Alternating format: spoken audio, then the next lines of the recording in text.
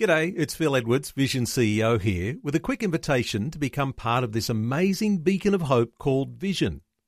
Together we can put our love into action to help people of all kinds build or rebuild their lives on the truth of God. Please consider the part you can play during our upcoming Visionathon appeal, remembering that it's your support that makes Vision possible, including this podcast. Audio on demand from Vision Christian Media. Exploring faith and the future. Neil Johnson and Bible teacher Dr. Kameel Majdali. We've been talking a lot about free speech, the ins and the outs, the enemies of free speech. We've talked about hate speech. We've talked about political correctness. Kameel, we live in a democracy. How important is free speech to a functioning democracy? Neil, free speech is so fundamental to democracy that if it doesn't exist, neither will democracy. It's really as simple as that. It's related to all our other freedoms, like freedom of worship and freedom of conscience. When you don't have free speech, you usually have instead tyranny and totalitarianism, and those are horrible ways to live. In fact, we have people living in this country today because they escaped from such tyrannical and totalitarian regimes or societies. And they love the freedom they have in the West. I think of people from the Middle East who, of course, have no freedom of speech of such, and they are Christians, born again, and so they love the fact they can witness to anybody, anywhere, without worrying about the police knocking on the door and dragging them away. No, democracy and freedom of speech literally go hand in hand. Any diminishing of free speech is undermining of democracy. So whoever controls what you say controls you.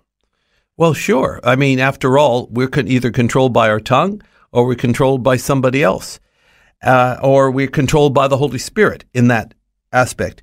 So it is important that we understand that if we're going to remain a free democratic society, we have to fight for free speech, which includes hearing opinions that you don't agree with, not deconstructing people and demonizing them because of what you thought they said, even though it's a total inaccurate misperception. And it also means that, yes, there will be times that you'll get offended by what people say. But if you're mature, that's not a big issue. And remember, I mean, think of the politicians out there, people in the public square.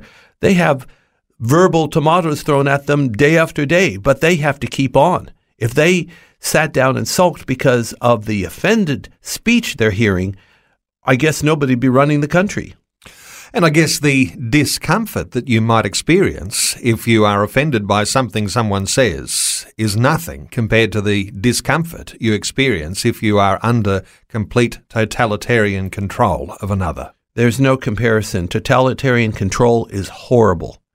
Whereas just getting offended in a free society is a minimal inconvenience for all the other freedoms we enjoy. I need to just add this, Neil. There are, even in the freest of societies, limitations on free speech, what I would call reasonable limitations, because a person's right to free speech is not absolute. Even in such things, you're not free to commit perjury. You're not free to plagiarize, basically stealing other people's ideas, either verbally or in writing. Pornography has been rightly limited, although it seems to be pretty unlimited. Profanity also has its limitations, and censorship, I believe, had an appropriate role there. Of course, we're not free to infringe people's copyright, and it's something we really need to take seriously, Neil. Copyright is important because people work hard to bring ideas to the square, very, very hard. And when someone steals them, they're depriving that individual of due compensation for their legitimate work. Defamation is illegal, and rightly so. Libel is. So I think most people would see that these are reasonable restrictions on freedom of speech. But it's what's happened in the culture war and postmodernism and political correctness that's tipping the balance against our freedom. Faith and the Future with Neil Johnson and Dr. Camille Majdali from Teach All Nations. For more from Dr. Majdali, including books and DVDs on prophecy, Bible commentaries, plus today's and other episodes of Faith and the Future, go to vision.org.au. Thanks for taking time to listen to this audio on demand from Vision Christian Media. To find out more about us, go to vision.org.au.